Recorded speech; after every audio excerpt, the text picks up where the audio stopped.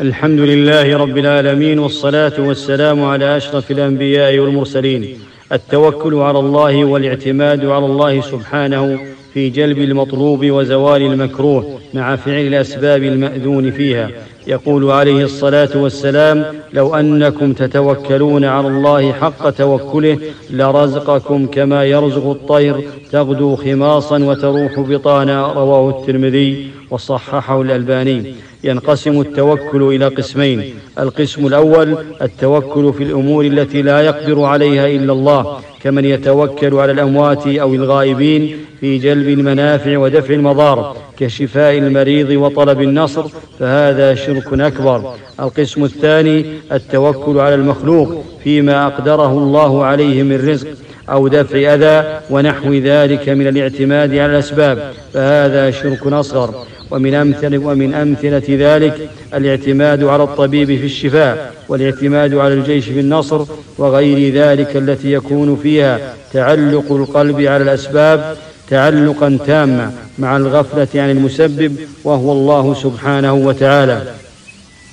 والأخذ بالأسباب مع اعتقاد أن المسبب هو الله لا ينافي التوكل، فإمام المتوكلين محمد عليه الصلاة والسلام كان يأخذ بالأسباب مع الاعتماد على الله، فكان يأخذ الزاد في السفر، وفي غزوة أحد لبس درعين 2 ولم ينقص ذلك من توكله.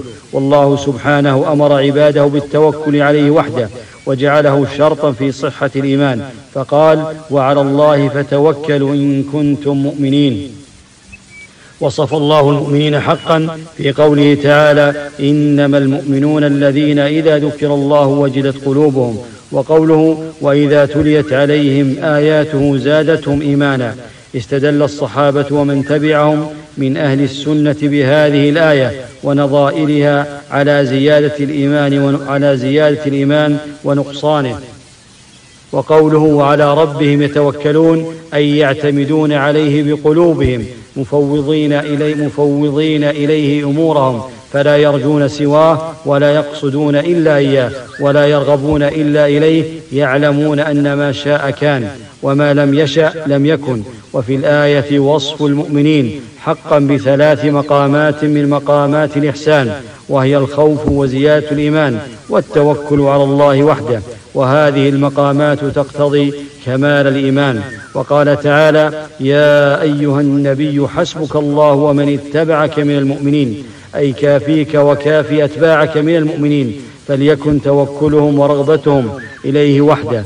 وعن ابن عباس رضي الله عنهما قال: حسبنا الله ونعم الوكيل، قالها إبراهيم عليه السلام حين ألقي في النار، وقالها محمد صلى الله عليه وسلم حين قالوا له: إن الناس قد جمعوا لكم فاخشوهم، فزادهم إيمانا وقالوا: حسبنا الله ونعم الوكيل.